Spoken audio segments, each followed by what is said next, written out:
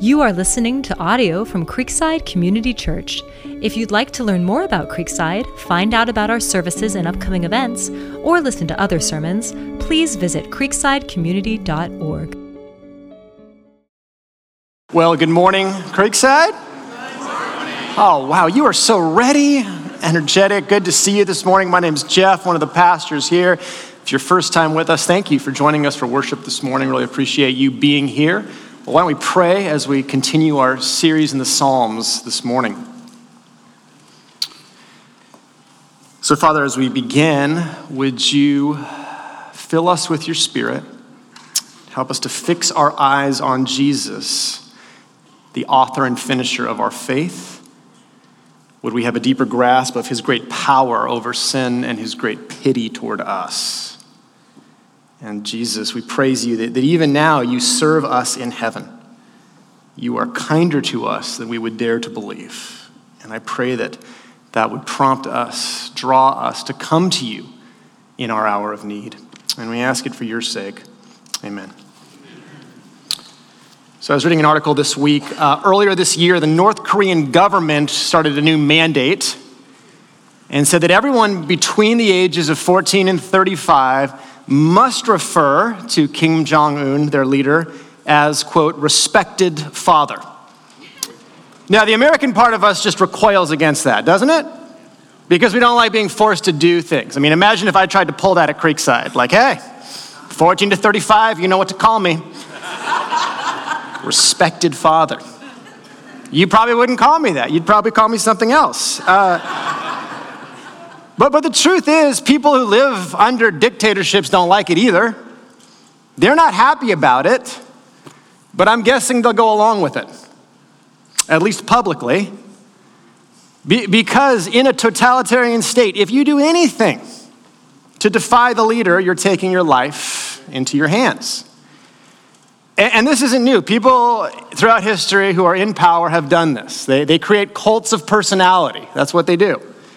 And so you are required not simply to do what they say, you're required to honor them. You're required to love them. You're required to enjoy them and adore them. So everyone has to be happy in the presence of the king. Everyone must refer to the king by their proper titles and give them proper deference. And so as Christians, we worship a king. We say Jesus has all authority in heaven and on earth. And we believe that a day will come when Jesus will compel submission. A day is coming when every knee will bow. And the absolute authority and power of Jesus should drive us to obey him because that's who he is. The question I want to ask this morning is, what draws us to obey him? What would win us to follow him? That's what Psalm 110 is all about. That's what I want to talk about today. So we're doing this brief series on the Psalms in the lead up to Christmas, and we've called it Songs of the Coming King, and we're looking at 4 messianic psalms. So these are ancient Jewish songs that foretell of Israel's promised king, the Messiah. And so we're looking at each of these and seeing how they're fulfilled in Jesus. And if you've been with us, I hope you're starting to see the portrait get filled in. We looked at Psalm 2, which talks about the announcement of the king, and we see that fulfilled both in Jesus' birth and at his baptism. Then we looked at Psalm 22, which says that this coming king will be crushed. He will suffer even though he has done nothing wrong. And we see that fulfilled at Jesus' crucifixion. Then last week we looked at Psalm 16, and we saw that the suffering king is confident that he will be vindicated. That's the resurrection of Jesus. Finally, today we look at Psalm 110, which speaks of the Messiah's enthronement, when he's actually installed as king. And that's fulfilled after Jesus' resurrection at his ascension, when he ascends to sit at his Father's right hand. Now, we spent a lot of time talking about Jesus' birth, right? A lot of time. And we spent a lot of time talking about Jesus' death.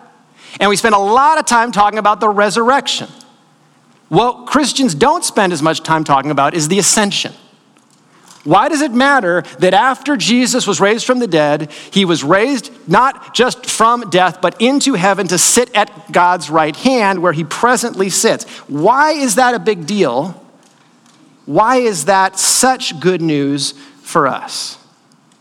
If you grasp what happened when Jesus was installed as king, it changes, I think, your present tense view of Jesus.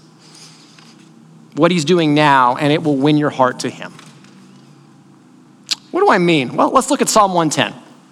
Just want to read it through quick. It's not a long psalm. It says this, a psalm of David. The Lord says to my Lord, sit at my right hand until I make your enemies your footstool. The Lord sends forth from Zion your mighty scepter. Rule in the midst of your enemies. Your people will offer themselves freely on the day of your power in holy garments. From the womb of the morning, the dew of your youth will be yours. The Lord has sworn and will not change his mind. You are a priest forever after the order of Melchizedek. The Lord is at your right hand. He will shatter kings on the day of his wrath. He will execute judgment among the nations, filling them with corpses. He will shatter chiefs over the wide earth. He will drink from the brook by the way. Therefore, he will lift up his head. Now, at face value, this sounds a lot like Psalm 2. Remember Psalm 2? Conquering king. God enthrones the king at his right hand. It's this position of power and authority and honor. And now God will make the enemies of the king his footstool. In other words, the king is going to sit on a throne, and where are his enemies going to be? Under his feet. His foot's on their neck. That's the picture. And now the king is destroying his enemies. He's pursuing them. He only stops to take a drink of water, the text says. He fills the land with corpses. He hunts down the rebellion. He crushes it completely, and the king is unstoppable. Why? Because God and the king work like this, hand in glove. Do you see that? It's interesting. In verse 1, God says to this king, sit at my right hand. But then all of a sudden in verse 5, it appears that God is at the king's right hand. So the king is raised to the right hand, this position of honor and authority, and then yet God is working right with the king, protecting him, working through him to ensure that this victory happens. That's the picture. And let's be honest, it sounds like a redo of Psalm 2. Both Psalms are just about a king who conquers enemies. And so here's the question, what's unique about this? What's unique about this king? Two things to note today. And this gets to the heart of what wins our hearts to Jesus. Two startling features of this psalm. First, I want to look at who follows the king. And then second, what wins their allegiance. Who follows him? What wins their allegiance? First, look at verse 3. Who follows the king? What you should see is that these people offer themselves what? Freely to the king. Now, that should amaze you because this king has universal power. That's clear, isn't it? This is the kind of king who can say, obey me or else. Absolute imperial authority, and yet when the king's followers are described, what does it say? This king doesn't need to conscript an army. This king doesn't need to hold a draft to make people wage war on his behalf. It says that the people aren't driven, they're drawn. They're not just compelled externally. They feel this inward compulsion to serve the king. They gladly offer their whole lives. They're transformed people, holy garments. That's the radiance of their new lives they have. And they're filled with youthful energy. That's what the dew of the morning symbolizes. So you have people who are changed, who freely offer themselves to the king and say, I will give the best of my strength to you. Charles Spurgeon said this is a picture of great numbers of converts to Jesus who appear like the dew just out of nowhere. And they, quote, hasten with cheerfulness to own his sway, which is just the 19th century way of saying they happily submitted to the king.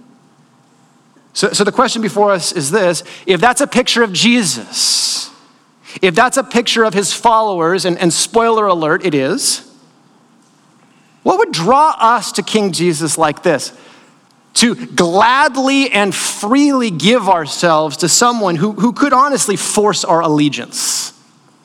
What is it? How does he win us? That's where I want to spend the bulk of our time today. Psalm 1:2 is amazing. I want more time, but I don't have it. All right, it's amazing because, there are certain passages in the Bible that are kind of like train stations, where things will come into the station and then get shot out to a new destination. That's Psalm 1, where all of these themes that come before are taken up and shot out to the rest of the Bible. And if you get Psalm 110, you see really how the whole biblical story is interconnected. The New Testament writers thought this was a big deal. In fact, Psalm 110 is quoted or alluded to more than any other Old Testament passage. New Testament writers thought this was extremely significant. Why is this psalm so significant? 3 reasons. First is this is a very clear picture of the Messiah. Sometimes we've seen in this series, the Old Testament will hint at the Messiah. Sometimes it says, Messiah, this is the guy. This is one of those passages. Notice the very beginning of the psalm. It says a psalm of David. That wasn't added by the publisher of your Bible. That's in the Bible. And that's significant. David wrote this. Why is that so significant? It might seem like an incidental detail. It's not. Why? Because of how David opens. What does he say? The Lord, that's Yahweh, God, says to who? My Lord. So David is talking about 2 lords. There's Yahweh, the heavenly Lord, and then there's David's Lord, an earthly Lord, and that's kind of the record scratch moment in the text if you're an Old Testament Jew. Because the earthly Lord is Yahweh, we all believe that, but the heavenly Lord, the earthly Lord is who? The king. And the king is who? David, the guy writing it. And yet David talks about who? My Lord. So David says he has 2 lords. In other words, he submits to 2 kings. And as we've seen, they work in close concert. So who is this second Lord? Who is my Lord? Who is David's Lord? Well, it can only be the Messiah, the future king of Israel, David's son, a descendant of David, who will also be David's Lord. And if you're unconvinced, I'll just pull the Jesus card on you, because this is exactly how Jesus interprets Psalm 110. You might remember in Luke 20, Jesus is in an argument with the Pharisees about the Bible, and Jesus quotes Psalm 110, and here's what he says. How is it that they say Christ is David's son? For David himself says in the book of Psalms, the Lord said to my Lord, sit at my right hand until I make your enemies a footstool for your feet. Therefore, David calls him Lord, and how is he his son? So here's the argument. The Jews of Jesus' day knew that the Messiah would come from David's line, that he would be David's son. But apparently some Jews thought that the Messiah would be kind of inferior to David. Because in the ancient world, older was better. And older people were superior to younger people. And so Jesus challenges this idea. In effect, he's asking, why do you think the Messiah is merely David's son? Clearly, he's also David's Lord. So Jesus takes Psalm 110 to kind of blow up the Pharisees' paradigm of this limited Messiah. He says the Messiah is a way bigger deal than you realize. In fact, this descendant of David is David's Lord. And the Pharisees don't answer him, so I'm guessing Jesus just kind of dropped the mic at this moment because they didn't know what to do with this. So sometimes the Old Testament hints at the Messiah, sometimes it's shouting at us, this is the Messiah. It's shouting at us. This is clear. It's a clear picture of the Messiah. Second, it's a comprehensive view of the Messiah. What do I mean? Well, if you look closely, you see that what the Messiah does here is mentioned in stages. Did you see that? Verse 1, God says, sit at my right hand, and then what's the next word? Until. Until, which means there's a timeline between the time the Messiah sits at the right hand and the time that he dominates his enemies. You see that? Now here's what's interesting. The New Testament writers quote verse 1. They never quote verse 2, verse 3, verse 5, verse 6, or verse 7 in the New Testament. All of the verses that talk about the military conquest of the Messiah, they never quote. You know why? Because it hasn't happened yet. See, this passage helps us to put together how history will develop. This passage implies that there will be a time when the Messiah is enthroned. And then there's a time until the Messiah establishes his reign completely. And this helped the New Testament writers put together what was happening in their own lives. That Jesus had died and rose and he was ascending. And is he reigning now? Yes, he's reigning. But is there still evil in the world? Yes. Why? Because of one little word, until this happens. So this helps us to put together history. That's why the New Testament writers refer to it so often. So it's a clear picture. It's a comprehensive picture. But here's the third point, and this really gets to the point of this morning. It's a compassionate picture. Now you might say, hold up, Jeff, compassion? This looks like a bloodbath, right? I mean, the Messiah is cleaning house. Where is the compassion here? Well, look closer. The Messiah is enthroned. That's verse 1. What is the Messiah doing right now? If he's not cleaning up his enemies, what is Jesus doing? What has he been doing on his throne for the last 2,000 years? Verse 4. The Lord has sworn and will not change his mind. You, Messiah, are a priest forever, after the order of Melchizedek. God says to the Messiah, you are king, you rule. And then in verse 4, he says, you're also a priest. Now, that's very good news for us. Here's why. Here's what a priest does. A priest cares for the people on behalf of God. Kings rule the people on behalf of God. Priests minister on behalf of the people before God. The priest's whole job in the Old Testament was to make atonement for sins, to bring the prayers of the people before God, to minister to the people's needs. And so here's what Psalm 110 is saying. The person with the most authority will be the person with the most compassion for his people. We don't get priests, do we? Because that's kind of a foreign concept to a lot of us. Think about an advocate. We get what an advocate is, right? You need an advocate sometime. Like if you're in the hospital, you need an advocate, don't you? And you don't want me as your advocate. You don't. If I come in and be like, man, looks like you're hurt. Someone better get a nurse, right? I'll pray for you. I'll get you some water. What's your pain scale? 8? That sounds bad.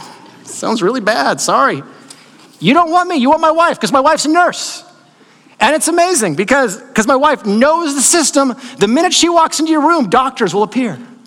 And specialists will appear. And drugs will appear that you didn't even know you needed. And you'll be happy and you'll be getting attended to. And she is an amazing advocate, not just because she's compassionate, because she's competent to know how the system works. You need an advocate. At some point or another, you need an advocate. And the Bible says you need an advocate before God. That you cannot on your own stand before him. But the good news is the one with all authority is the one who will reign to represent you before God. In fact, that's what he's currently doing with his power. Now, here's where it gets complicated. Because under the law of Moses, there's a problem. A king can't be a priest, and a priest can't be a king. So how in the world can the Messiah be both? Well, that's where Melchizedek comes in. Who is Melchizedek? That's a good question. He's not a DJ. I always thought Mixmaster Melchizedek. That was it's my DJ name. He's a very mysterious figure. And we're about to dive deep. In fact, the writer of Hebrews says that Melchizedek can be hard to understand. So if this next section is hard to understand, don't blame me, okay? Because the Bible says this part of the Bible is challenging. But if you stay with me, you are going to see something that ties the entire biblical narrative together. Melchizedek is a very strange figure.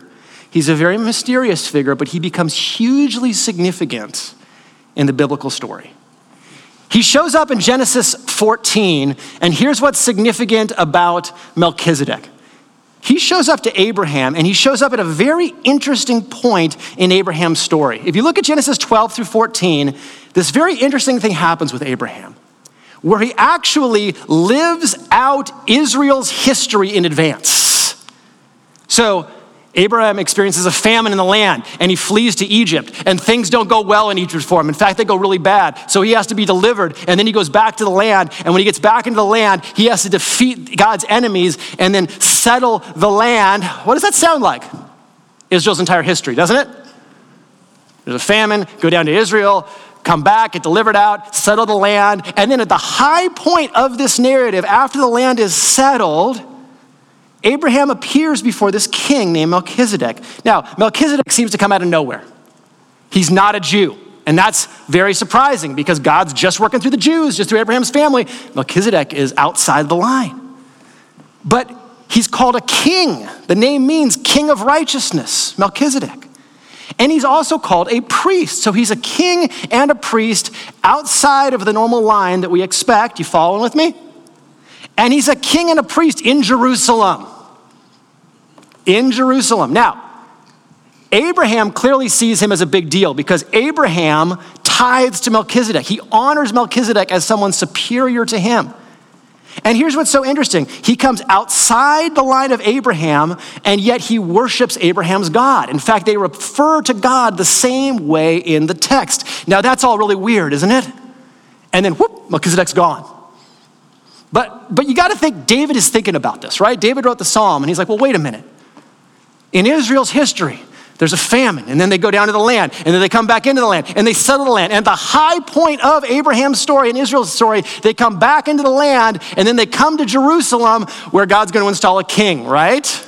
You tracking with me? David picked this up, that there was a priest king of Jerusalem who God seems to want to work through. Now, here's what's interesting. Fast forward in the biblical story, God installs priests, right? Family of Aaron, tribe of Levi. That's who are going to be the priests of God's people. Did they ever do a good job? No. From the very beginning, it doesn't get off to a good start, right? Aaron is the first priest. Whew, things don't go well with Aaron, right? He's like, okay, you're going to represent me before the people. You're going to do this thing, right? And then you remember what happens at Mount Sinai, right? Where dad leaves and goes up on the hill, and the kids just freak out, right? And they're like, oh my gosh, we don't like big scary God. We need a God. And Aaron's like, oh, what do? I don't know what to do. And so they make a calf, right? And they start worshiping the calf as God. And Aaron does that. And then Moses comes down the mountain. He's like, Aaron, what's going on? He's like, people gave me the gold and I threw it and the calf came out and I don't know what's going on either, man. Like, what happened? And Aaron, he just blows it massively. He leads the people away from God. He doesn't represent the people before God at all. He fails, and his sons fail, and the Levites are awful. In fact, when you get to the book of Judges, which is like the worst book in the Bible, and it just seems like people can't get any more wicked, the most wicked people are the Levites. The priests are doing some of the worst stuff. And then you get to the time when God's going to install a king, and he's going to install David, and you have this man, Eli, and his sons, and they're just awful. They're just corrupting the priesthood, and God says, we're done. We're done. This priesthood will not last. In fact, he says, I told you to be a priesthood forever. You have backed out of your promise. I am going to find a new priesthood that will actually be faithful. And look what he says. 1 Samuel, and I will raise up for myself a what? Faithful priest, who shall do according to what is in my heart and in my mind, and I will build him a sure house, and he shall go in and out before my anointed forever. Now, this is what's interesting. God says, I'm raising up a new priesthood. And so who is the priest? Who is this person? Well, at first glance, it appears to be David. David appears to be the priest king because he's a man after God's heart. He's a man who loves to worship God. He's faithful before God. And God says, I will establish your house. And you think about David when he becomes king, what does he do? He leads the people in worship. You can read about it in 2 Samuel 6. David leads the people in before the presence of God, and he pitches the tent where the Ark of the Covenant will dwell, and he dances before the Lord in an ephod, which is what priests wore. And he makes sacrifices, and he sure looks like a priest. But guess what? David wasn't a priest. He still wasn't a priest. He was just priestly. And where does he set up the kingdom? In Jerusalem. Is this sounding familiar yet?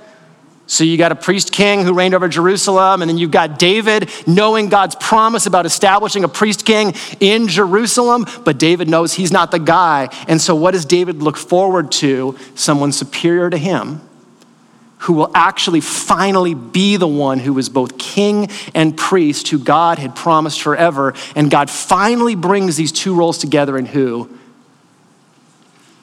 Jesus. Yes, Jesus. And in essence, this is what the bulk of the letter of Hebrews is about, is showing that all of this was leading up to Jesus. And here's the climax of what the writer of Hebrews says. Now, the main point in what we have been saying is this. Don't you love when the Bible says that? Yeah. Well, what's the point? Okay, here's the main point in what we've been saying, okay? We have such a high priest, like Melchizedek, who has taken his seat at the right hand of the throne of majesty, just like Psalm 110 says, a minister in the sanctuary and in the true tabernacle, which the Lord pitched, not man. Jesus takes up all of these biblical themes and fulfills it, the only faithful king, the only faithful priest who represents us before God. And David grasps and starts putting this all together. Now, what does that mean for us? That's a lot of theology, Jeff. What does it mean? Here's what it means. That Jesus, who has all authority and power and is exalted over everyone, he sits at God's right hand, and who does he leverage all of that authority and power for? Us. Paul says in Ephesians 1 that he exalted Christ over all things and gave him as head to who? The church. He's ours. Which means all the authority in heaven and on earth is being wielded by Christ for our benefit now. And the person you want to help you is someone who's able to help you, who's willing to help you, and who's ready to help you. And if you don't have all three of those, you don't have someone who helps you. Sometimes people are willing but aren't very able. I remember when Addie was younger, she got some kind of boo-boo, and mom wasn't around. And here's the problem being married to a nurse. Like, her competence level is so high that like my kids just assume I have no idea what to do when there's any kind of medical issue. Like, they just think I'm useless. And so Addie was crying, and she's just like, I need a Band-Aid. And I'm like, I can help you. And she's like, no, mom has to help me. And I'm like, no, really, I can help you. I'm willing to help you. She's like, no. And I'm like, no, really. And finally, she, in her exasperation, she just blurts out like, Daddy, you're not a nurse. You're a pastor. You can't do anything. So I was more than willing to help Addie. But in her mind, I was unable. And this is the problem in life, that people with connections and power and competence are the people we need to help us. But often they're the people least willing to help us. And the people most willing to help us, I don't want your help, right? No thanks. Jesus is able. Jesus is willing. Jesus is ready. He's able to help you. The writer of Hebrews says this, that he is able to save to the uttermost those who draw near to God through him, since he always lives to make intercession for them. Do you realize that Jesus' work for you didn't end at the cross, that he continues to work for you today? That he sits in heaven? Here's the amazing thing about Jesus, in contrast to the priests of the Old Testament. You know, the Old Testament sacrifices, did they ever end? No. Just bloodshed all the time, animal after animal after animal, and it never did enough to atone for the sins of the people. It was always more, and so the priests in the temple were constantly what? Standing all the time, making more sacrifices, working all day long. But then Jesus goes to the cross and dies once for all, and he ascends to heaven. Is he standing? Sitting. You know why? Because the work of atonement is done. It's finished. And yet Jesus, after dying for us and raising for us, he's not just like, well, I'm done. Now it's your turn to be thankful to me. No, what does he do? It says he prays for us. What does that mean? That all the time for the last 2,000 years, Jesus has presented his finished work before the Father and saying, Lord, regard them as you regard me. Jesus before you prayed to him this morning, he was praying for you. He was presenting his finished sacrifice to you. He was making intercession for you. That's who Jesus is. And it's effective. All authority, all power. It's been done forever. The victory is already his. The victory is already yours. And God doesn't have to be persuaded to love Jesus. In fact, it was God who sent Jesus out of his own love. Right? The Lord has sworn forever, you're a priest. He will not change his mind. That's good news. Whenever God makes an oath, he's going to keep it. Do you know what God's oath is? Jesus, the work is done. His people are mine forever. And because he lives forever to make intercession, we're secure forever before God the Father. So in God's eyes, you're fine today. You're doing great before Jesus. He is able to help you. You have your Father's ear. He welcomes you into his own presence as his own son or daughter because his son is making intercession for you. It's effective. Full access to the one who is able to help you. Better still, Jesus is willing to help you. Which is why the writer of Hebrews says this: we do not have a high priest who cannot sympathize with our weaknesses, but one who has been tempted in all things as we are, yet without sin. Jesus, even though he is in heaven, does not feel disconnected from you. Do you realize that? Because Jesus took on a human body to walk in your skin, and he knows what it's like to be you. So when you suffer, when you have need, Jesus says, I get it. I know. One of the most astounding things about the Gospels is Jesus' natural response in situations. Do you know what Jesus' number one natural response is emotionally? You know what it is? Compassion. Compassion. What he feels most often is compassion. Jesus doesn't have to muster up compassion. It comes naturally to him. That's who God is. In his incarnation, Jesus knows what it's like to be you. Here's what you should realize. When you look at Jesus responding to people in need in the Gospels, the same Jesus is in heaven now.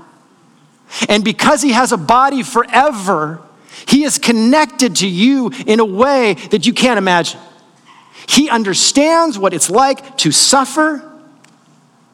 And the image I always use for this, and I'll use it again because it's the best one, is what happens in music, which is called sympathetic resonance. Suppose there were two pianos on this stage up here. If you play the middle C on one piano, do you know what happens to the middle C on the other piano? It vibrates. You know why? It's on the same frequency.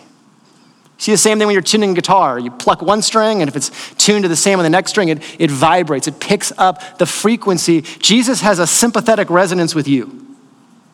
He is able to operate on the wavelength of your pain. And so when you suffer, something in Jesus resonates.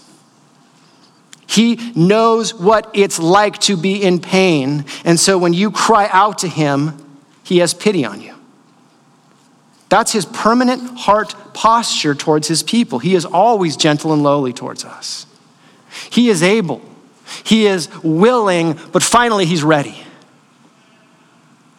Hebrews 2 says he helps the offspring of Abraham, just as Melchizedek helped Abraham, those who are Abraham's children by faith. Do you know who Jesus lives to help now? Us. In fact, his entire heavenly session is geared towards meeting us in our need, helping us, presenting us before the Father, and ensuring we make it safely home. That's what he lives to do with his throne. Now, if you believed that, do you think it would change your prayer life? That before you were praying to Jesus this morning, guess who was praying for you? Jesus. Before you were serving him, he was out serving you, and he outserves you forever. That's who Jesus is. And here's the reality. If the more you think about this, the more willing you are to submit to Jesus and go to him in your hour of need. The easiest way to guilt you is to say you should pray more, right? You should pray more. Yeah, I know. I should care more about the poor and pray more. The easiest way is to guilt Christians, right? Does it work? No. It doesn't work because the only way to get a vibrant prayer life is to have a new view of the one you're praying to. The only way to treat God as your first resort and not your last resort is to change your view of God. And as long as you view God as disinterested or distant, prayer will feel like an enormous spiritual burden. Because God is somewhere out there and I have to muster up the zeal and attentive and earnestness to get his attention. But the reality of Jesus is God is already attentive to you. God is already welcoming you. God is already eager to help you, which is why the writer of Hebrews, you know what his big application from all this is? If you get Psalm 110, here's what it is. Let us then with confidence draw near the throne of grace. The throne of grace. Jesus' throne at the right hand of the Father is the throne of grace, of a kind disposition toward you at all times to give you what? Mercy and grace in your time of need. And Jesus has all authority and power and all resources of heaven at his disposal to get you through whatever you're going through right now. And so the real question is, why wouldn't you pray more? Why wouldn't you eagerly seek his will? Why wouldn't you do that if that's who's waiting to help you? And so draw near. Draw near. In the morning, draw near and tell him the help you need. He's already attentive to you. You already have his ear because there is a king in heaven who ever lives above to intercede for you. He will never be turned away, and you will never be turned away because you are in him. Let's pray.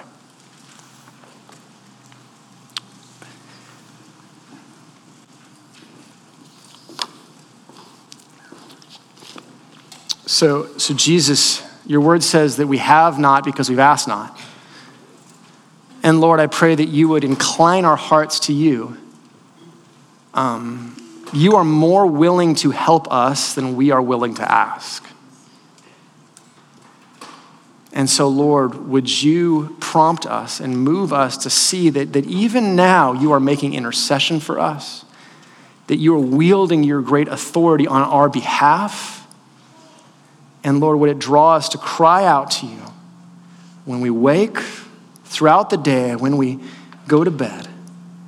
And Lord, to find what we need in each moment, because Lord, you are more than willing to give it. Thank you, Jesus. Pray it in your name. Amen.